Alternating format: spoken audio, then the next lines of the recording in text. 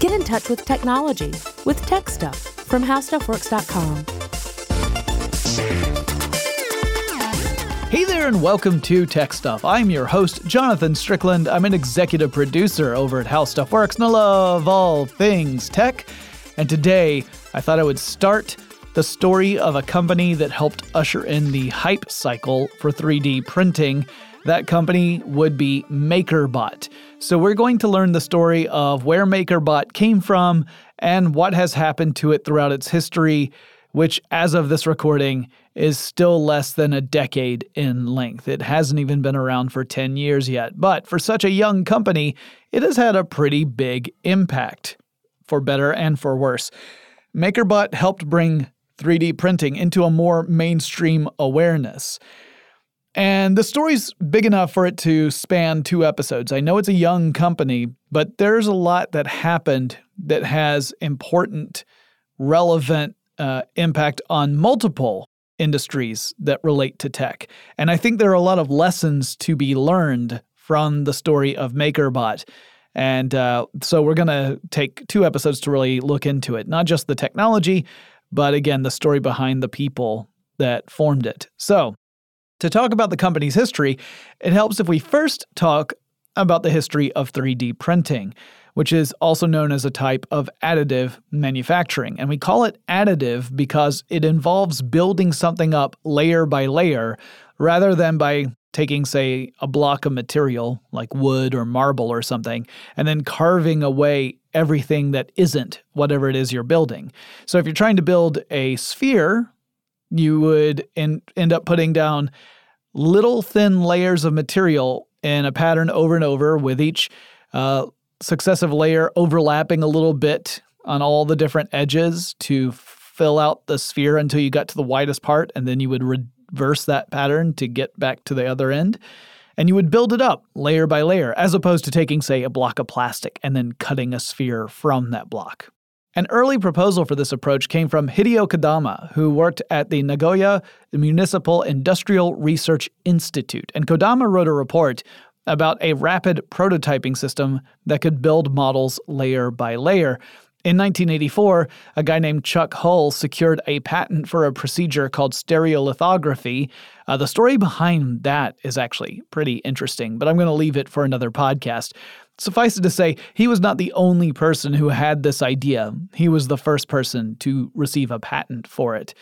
In this approach, you could rapidly build physical models of something by using a photopolymerizing resin. So that would be a type of material that would be in liquid format, and it would go from liquid to solid after you expose it to a certain kind of light, like a very high-powered ultraviolet light. And you would use this light to start turning the liquid into solid stuff. And it worked almost like an upside-down version of today's common 3D printers. So if you have ever worked with a 3D printer, you know typically there's a platter, a printer bed, typically heated, that the print head lays plastic down on top of. Well, this approach reverses that. So you've got a platform that is touching this liquid, this photopolymerizing resin. When you shoot UV light right at the part where the platform and the liquid meet, it turns solid, and that adheres to the platform, and you slowly draw the platform up as if you're lifting it out of that liquid. And you keep adding layers by shooting the light at the next layer down of this liquid, and you build it that way. So it's actually drawing this up out of the liquid. It almost looks like you've got a submerged object that you're pulling up out of this stuff, but in fact, you're actually converting that stuff into a solid. It's actually really cool to look at. But one of the really important things that his approach relied upon was using digital data to send instructions to the device. So this idea of creating a file format that could that could contain the actual pattern, and software that would have the instructions for the equipment to say, based upon this pattern, this is what you need to draw for every single layer and build this 3-dimensional object. That approach meant that designers could relatively quickly create models of various components. You could prototype them in a matter of hours rather than having to go through a very lengthy fabrication process. And time is money, and so is effort. So bringing down the time and effort needed to create prototypes would significantly reduce the cost of developing various stuff. So you could very quickly find out which of your ideas were viable and which ones you might have to tweak or abandon by building out your components this way. But this was in a time when such technology was really only available to industries and corporations. You couldn't go out and buy a 3D printer back in those early days. It would cost you hundreds of thousands of dollars. It was not something the average person would even be aware of, let alone be able to access. This also meant that if you did have access to one of these devices, you could print replacement parts for vintage technology. So maybe no one's making a particular type of car part, for example. Maybe there's a specific model of car that you own and you want to keep it in good repair, but that company no longer exists. So you can't just go out and buy a replacement part. With the right type of additive manufacturing equipment, you could build a replacement part. All you would need is the digital plan to do that, whether you made that in a computer-assisted design CAD program, or maybe you were able to get hold of that design from somebody, or maybe even you were able to scan an original part and make a digital copy that way. Jay Leno reportedly uses this method to maintain his collection of vintage cars. And it helps that we can now print in lots of different materials, not just the plastics that you typically encounter with consumer brand 3D printers. All right, so that's the basic history of additive manufacturing from its beginning. It was the realm of the manufacturing industry. It was not something that your average person knew about. Skip ahead 20 years. Hop on over to the UK. It's lovely there. And in 2004, Dr. Adrian Bowyer of the University of Bath proposed a new project that the following year would be called RepRap, R-E-P-R-A-P. That stands for Replicating Rapid Prototyper.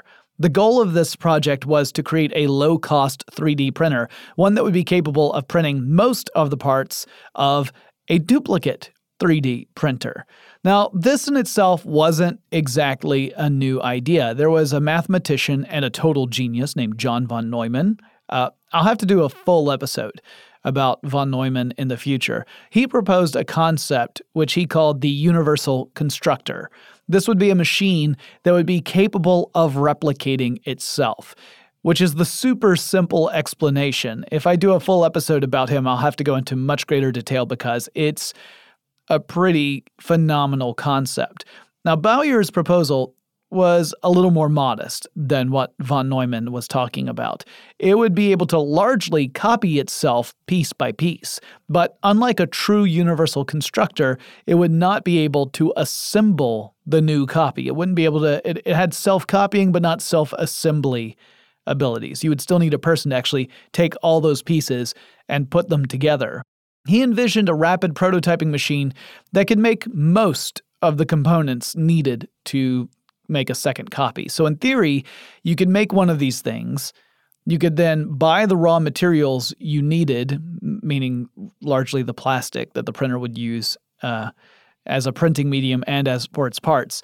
Then you could print all the parts for a second one and then build the second one and use that one to print all the parts for a third one and so on and so forth. And you could keep on printing more and more copies and give them to all your friends, and soon everybody has one of these things. But he admitted that there were some parts like stepping motors or metal fasteners that would not really be printable in this way. So you would have to purchase those parts separately and put them together with the parts that you were able to print. However, these parts were widely available and, more importantly, pretty cheap. So the most it would require is access to the digital plans to print the pieces that you needed. You would need one working printer to do the printing, obviously. If you didn't have a printer, you couldn't start the process. And you would need some know-how in the assembly process about how to wire everything together and actually physically put it together. But then you could just make copies. The project would involve not just the design of the physical printer itself, but also the software you would need to access this piece of equipment, the file formats you would need to be able to send to that equipment so that you could actually do some meaningful printing. Another very important element in RepRap, and one that's going to become super important in our MakerBot story, is that this whole idea was going to be an open source project, and still is to this day. It is an open source project. Now that meant none of the designs for RepRap proper would be proprietary or hidden from view. It needed to be open source for two big reasons. One was that it would allow these machines to perpetuate across large groups of people. So you don't want to have any barriers to keep that from happening. If you had protected intellectual property, then that's a limitation on how quickly stuff could be spread across the entire population. But if you make it open source, everyone has access to it. So it removes those barriers. The other important bit is that Bowyer wanted people to have the opportunity to change that open source information, whether it was changes to the design of the hardware or to the software. And in that way, you could create improvements or alterations, and the design of the RepRap device would evolve over time as people joined the community and added their ideas to the design and implementation of this printer. People could experiment with different approaches. They might be able to improve the efficiency or the resolution of the print jobs, meaning how smooth is the finished print. If you can improve on that, that's a benefit to everybody.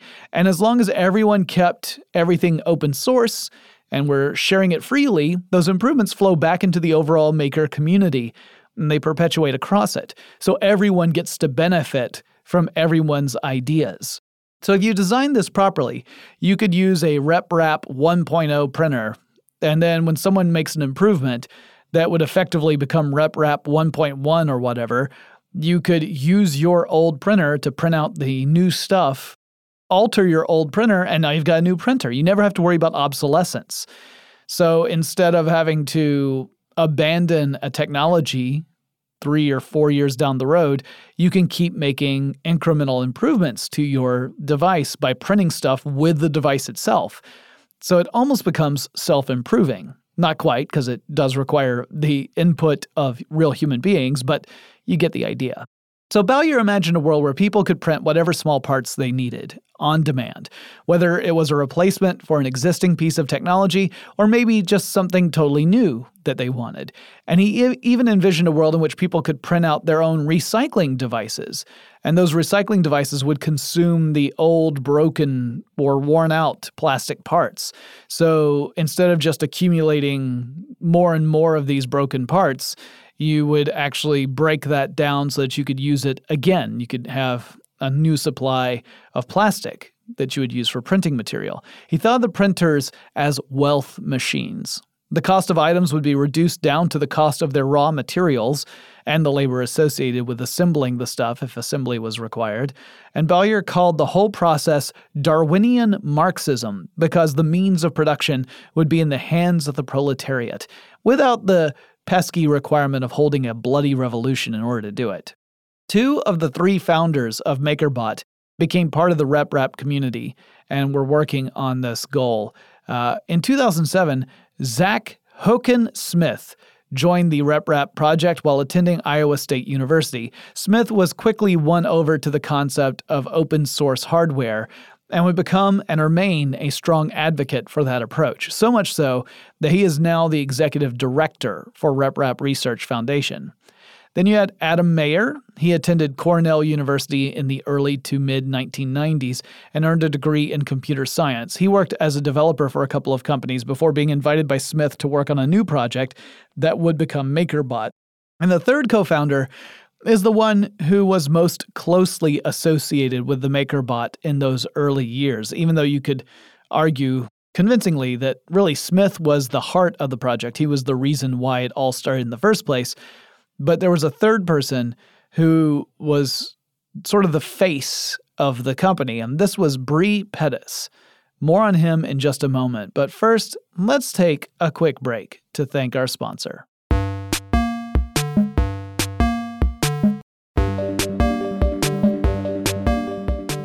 So I'm going to spend a little more time talking about Bre Pettis because his story is the one tied to those early years of the MakerBot even more than the other two for reasons that will later become clear.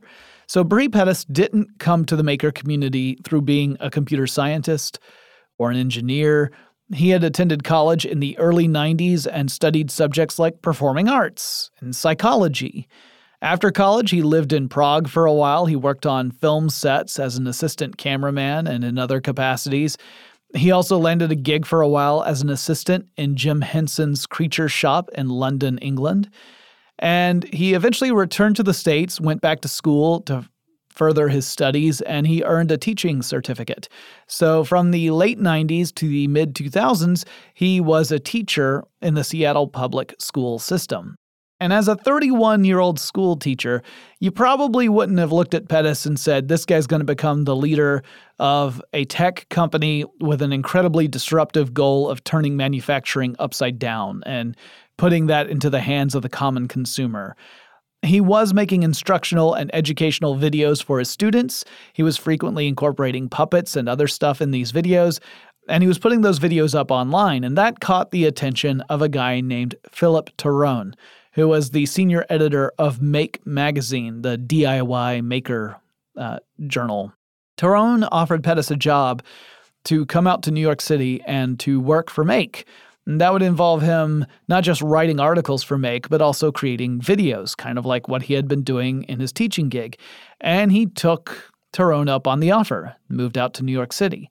Now, while he was in New York, Bre Pettis would meet Zach Smith, and the two of them would become two of the founding members of a hacker collective called NYC Resistor. The group would hold regular meetings, including some that were open to the public, and at those meetings people could discuss ideas, they could work on designs for hardware or software together, they could recruit people to work on projects, and generally hack technology just to figure out how it worked and how it might work better, or maybe work in a way different from how the creators had originally intended, kind of that whole hacker ethos. And it was through this organization that they also met Adam Mayer. Zach Smith brought his RepRap stuff to the NYC Resistor space to show it off and invite folks to help him work on the tech in an effort to realize this RepRap vision of building machines capable of printing the parts necessary to make copies of itself. Now, according to Pettis, he and Smith and Mayer got a RepRap machine, really a rep strap machine, up and running briefly before it stopped functioning entirely, but that brief success inspired them to work on creating a RepStrap kit of their own. So what is RepStrap? Well, within the RepRap community, it refers to a 3D printer, quote, cobbled together from whatever parts you can find, which will eventually allow you to print the parts for a RepRap printer, end quote. So it's another 3D printer, but this one is with all sorts of like Frankenstein-type parts. And the goal is that ultimately, you can print all the parts to just build a RepRap printer using this kind of jerry-rigged system. The name comes from a combination of RepRap and Bootstrap.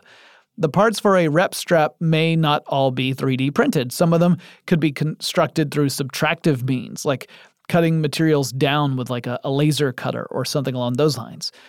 Now, their work led to the design of a printer they would call the Cupcake CNC.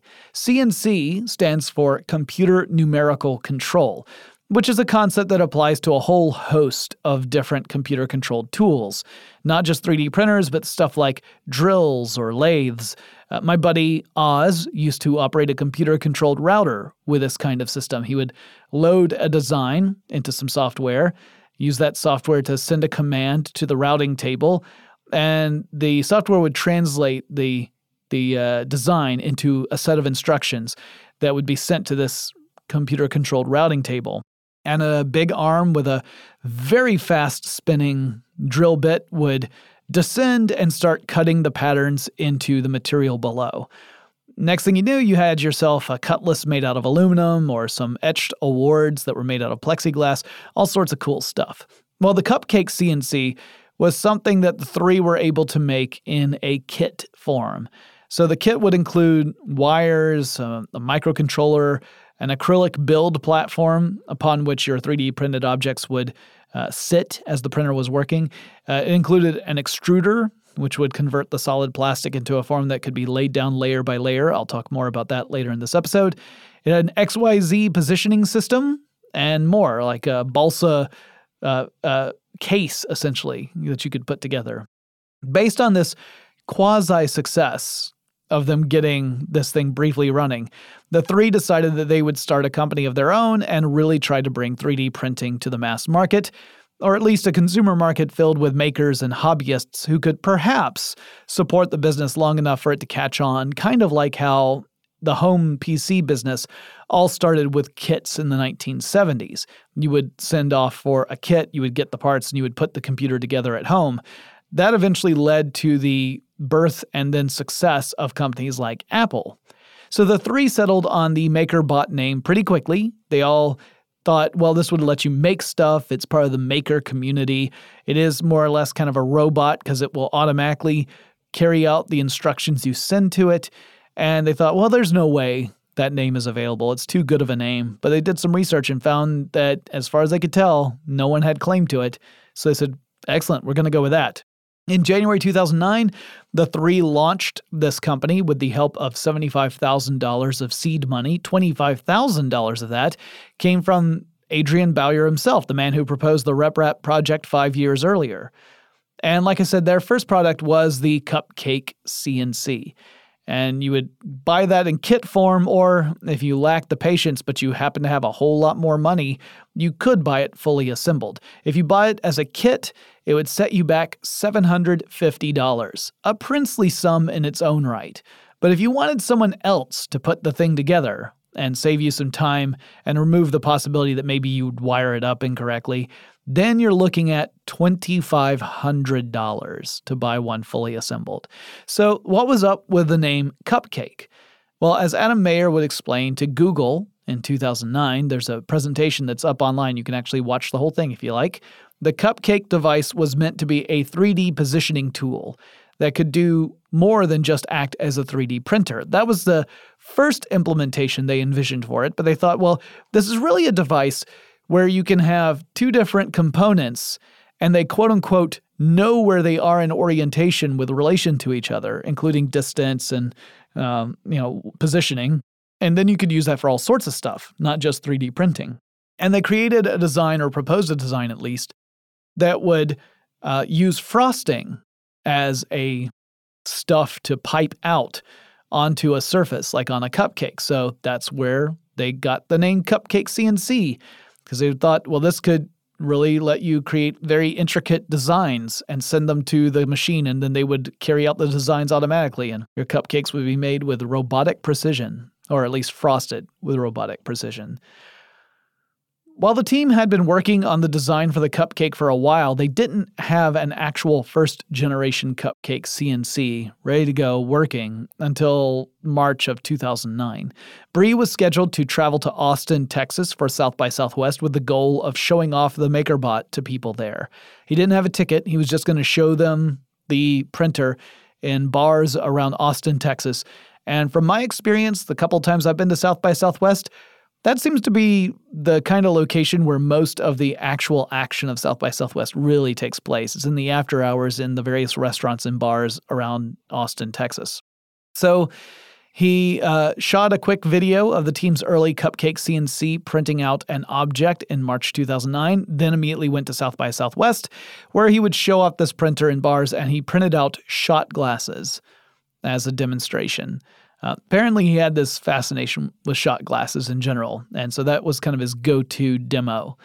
After South by Southwest, the team actually created an online storefront so people could purchase the printers. This was the first time they were actually offering them up for sale. They had the idea of $750 for a kit.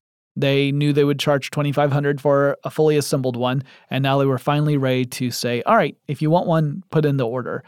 They had put together 20 kits and boxed them up, so they were ready to go. And they thought that it would probably take a couple of months to sell out of that initial inventory, because the idea was still pretty new, especially outside of the tight community of makers who were familiar with the RepRap project. But instead, they actually sold out of their kits in 2 weeks. At that point, MakerBot was taking up space in the office of an entrepreneur named Jake Lodwick. Lodwick had co-founded the online video platform Vimeo. Before that, he had worked as a web developer for College Humor in its early days. He's another interesting person in business and tech, and I'll probably have to do a full episode about him in the future as well. But as MakerBot was getting bigger, they were taking up more and more space in Lodwick's office. And he eventually told his team that once his lease was up, he was not planning on renewing. He was going to give up the space. And that meant the young company needed to secure space of their own for realsies. So they ended up leasing a 5,000 square foot office space in Brooklyn, New York. They were convinced that this would give them plenty of room to grow. But within 2 months, they had pretty much filled it up with capacity. Things were really exciting for the fledgling company at this time. And I would have my first experience with MakerBot not long after this stuff was going on. I'll talk more about that in just a second. But first, let's take another quick break to thank our sponsor.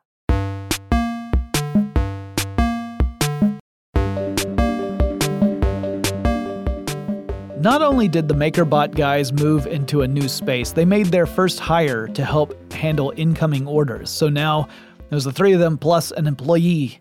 Exciting. The maker community appeared to be eager to get hold of the tech that would allow them to actually explore the possibility of making the RepRap dream a reality, something where they would be able to print all sorts of different parts, not just, tchotchkes, but useful stuff. Part of that meant adhering to those principles of the open source philosophy. The cupcake was a true piece of open source hardware. The software you'd need to run it was also open source. So the community could scour over the design of both and contribute fixes or improvements. They were acting as quality assurance. They were acting as research and development. This was incredibly valuable for MakerBot. Not only was it creating a community of loyal customers, it was also doing a lot of work that MakerBot would have had to do on its own if it had been proprietary technology from the get-go. They would have had to have their own teams QA stuff, make sure everything's working properly. If something's not working properly, then they would have to go through the whole process of trying to fix the problem, find a workaround or a solution. They would also be looking at their own ways to improve the technology, but by releasing it in this open source format, their users became those people. It was almost like the users were an employee by extension, and an employee of incredible skill because it came with all the ideas of all the different people in that community. It was incredibly powerful. And apparently it was just really encouraging to participate in this community. People who bought a Cupcake CNC felt like they were part of something big, and they had some sense of ownership there because their input was valued. They were all working together to change the world. It was kind of this almost utopian sort of perspective. As the orders were coming in, the company was making plans to take another step into the consumer marketplace. And that would involve traveling out to Las Vegas, Nevada for the 2010 CES trade show. And that's where I saw a MakerBot Cupcake CNC for the first time, as it slowly printed out a special plastic coin that I still have somewhere. The team also talked about how they hoped to create a 3D scanner in the future to let people convert a three-dimensional scan of a physical object into the data necessary to print out a replica of that object. That would be a huge jump forward because it would mean you wouldn't have to plot out all the points yourself in a CAD program or hope that someone else could do it. With a good scanner, you could get a full three-dimensional scan of something like a replacement part, and then you would have that information forever. So it's not like you would scan it once and then you just print it once. You scan it once and you've got it. And whenever you need another one, you just print another one. So it was like you suddenly got access to a never-ending supply of all these different parts if you could just scan them in and if you had the raw materials to print out another one. So you started to see the possibility of that vision coming true. But at this point, they didn't have the scanner. That would come later, but they didn't have it at this early stage. But they did say that was something they were interested in developing. Part of the disruption that 3D printers were all about was a related project that Zach Smith had worked on back when the three co-founders were still getting ready to launch MakerBot as a company. So this was late 2008. This was a website called Thingiverse, and the website is kind of a companion piece to MakerBot. It acts as a repository for user-generated digital design files. So at Thingiverse, designers could upload their design files for other people to use or even to alter in any way that they liked. So if you created a collection of files for, say, 3D printed chess pieces, you could upload them all as files to Thingiverse, and someone else could download those and print out the chess pieces that you designed. And the designs all followed the licensing strategy of either the GNU General Public License or the Creative Commons license. And those agreements typically allow people to use a piece of intellectual property with very few limitations. Of course, it all depends upon the specific type of license. These licenses are not all just one approach. There are multiple different pathways you can take with them. But with some of those licenses, you can actually allow folks to not just take your work, but make derivative or altered works based off of what you've already done. So that means someone could download those chess pieces you designed, for example, and then they create a customized version of every piece that uses your models as a starting point. Or then after that, they might upload their own altered designs. They can sit right alongside your originals, and someone else could download either one or both and make changes to either or both. So one of the categories that got a lot of action on Thingiverse early on had to do with the printers themselves. So users were designing parts that could upgrade the basic cupcake CNC design. So it was possible to go out and buy a cupcake CNC kit, spend the 80 hours or so it would take to put it together, get some plastic filament as your printing material, and then print out a printer upgrade using the original version of the printer. Then you could take it apart, put the upgrade into your new and improved printer, and start up again. And that was, again, one of the most powerful parts of having this community, was having people who are actively working to improve the product. MakerBot paid attention to those designs and would even incorporate some of them in the official future machines it would produce. And often it would include attribution. So the people who had created the designs would get an attribution in future versions of the actual products.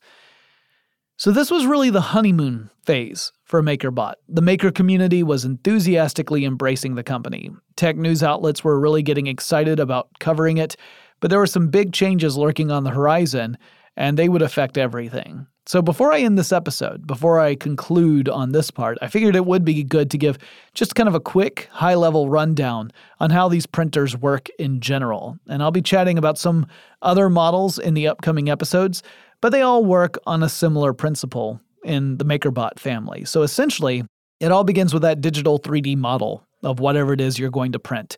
That model serves as the set of instructions for the printer. The printer software takes the model and essentially slices it into very thin layers from the bottom up. The bottom in this case being the side of the object that will be in contact with the building platform. It's not necessarily the bottom of the object itself, because you could print an object on its side or even upside down. So top and bottom in this case refer to whichever side is making contact with the base, the printing platform. That's the bottom. These instructions get sent to the printer, which can interpret the instructions as a set of plot points where it's going to lay down the plastic in a very thin layer.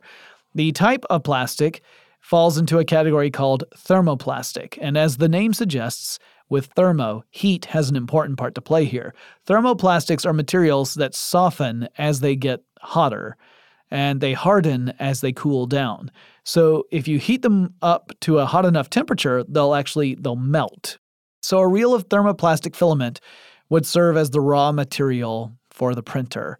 The type of plastic, the two most common types of thermoplastics that you'll find for consumer 3D printers would be ABS, which is oil-based, and it's the same sort of plastic that Lego bricks are made out of, and PLA, which is a biodegradable organic plastic. It's made from starchy byproducts. MakerBot tends to focus on both. They tended to focus earlier on ABS over PLA, but that would change over the course of the life of MakerBot as well. ABS tends to make a harder plastic than PLA once it sets, but it's also got an amorphous melting point. ABS does. That means that you can't be totally certain at which temperature the stuff is actually going to melt. It depends heavily upon the batch of plastic you have. So typically, 3D printers will heat up extruders to around 230 degrees Celsius, but depending upon the filament, you might need anything between 210 degrees Celsius to 240 degrees Celsius to get the ideal temperature to get the consistency, the melting that you will need to print properly. In addition, ABS can warp as you print if it happens to cool down too much during the printing process. So for that reason, if you print in ABS, you need a heated bed or heated platform to keep the plastic at a high enough temperature so it holds its shape through the entire printing process. But you also don't want the bed to be so hot that it ends up making the plastic gooey. Like it never has a chance to actually cool enough to start hardening, and it'll warp as the print head moves around or as the object becomes too heavy. PLA is in general safer to use than ABS. It puts out fewer fumes at any rate. It also has a lower melting point, so you don't have to operate the printer at such a high temperature at the extruders. And it cools into a glossy, smooth appearance. It's a little more aesthetically pleasing than ABS typically is after printing. The printing bed doesn't necessarily have to be heated, though the resources I'm familiar with suggest you should probably still use a heated print bed. You just don't need it as hot as you would with ABS. So, in other words, you might need a heated print bed that's at 60 degrees Celsius for PLA versus 80 degrees Celsius for ABS. PLA has greater tensile strength than ABS, but ABS typically withstands wear and tear better and will withstand impact better. If you drop something that's been printed in ABS plastic, it tends to just kind of bounce, and it's typically kind of fine. PLA material can be a bit more brittle. It could actually shatter depending upon what it is and how hard it hits the ground. Whether it's PLA or ABS, there's a motor that's in a 3D printer that pulls this filament, this wire-like construction of plastic, into the printer's extruder. The extruder is essentially a superheated nozzle, or not superheated, but at least a very hot nozzle. It's heated to a precise temperature, like that 230 degrees Celsius for ABS, for example, and that's in order to melt this filament. And the extruder prints this molten plastic on the heated print bed. The motor keeps it moving, so the filament keeps adding pressure, thus pushing the liquid plastic through the end of the nozzle, and the process continues until you finish the print job. Either the extruder will move around the print bed or the print bed will move underneath the extruder. It depends upon the design of the printer. In either case, these movements correspond with the digital 3D model for the object that you're sending to the printer in the first place, and the printer lays down the first of many layers of molten plastic. The printer repeats that process layer by layer, laying down molten plastic to sit on top of and bind to the lower layer of plastic. The printer is essentially creating multiple two-dimensional images, just stacks of two-dimensional images, over and over again until they add up to a full three-dimensional printed object. The Cupcake CNC could print an object up to 100 millimeters long, 100 millimeters wide, and 130 millimeters tall. So that translates to 4 inches by 4 inches by 5 inches, more or less. But the Cupcake CNC was just the beginning. And while this company was rapidly gaining fans in the maker community, things were bound to change pretty dramatically in the next couple of years. I'll explain more in part 2 of this episode, but that concludes this part.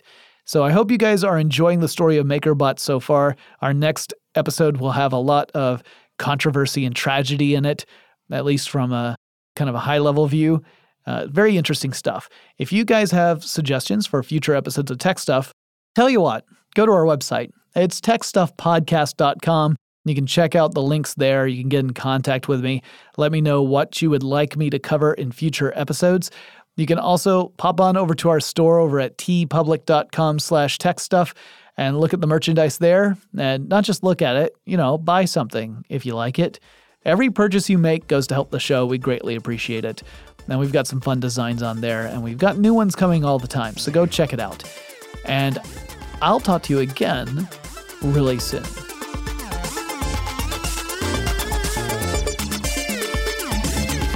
For more on this and thousands of other topics, visit howstuffworks.com.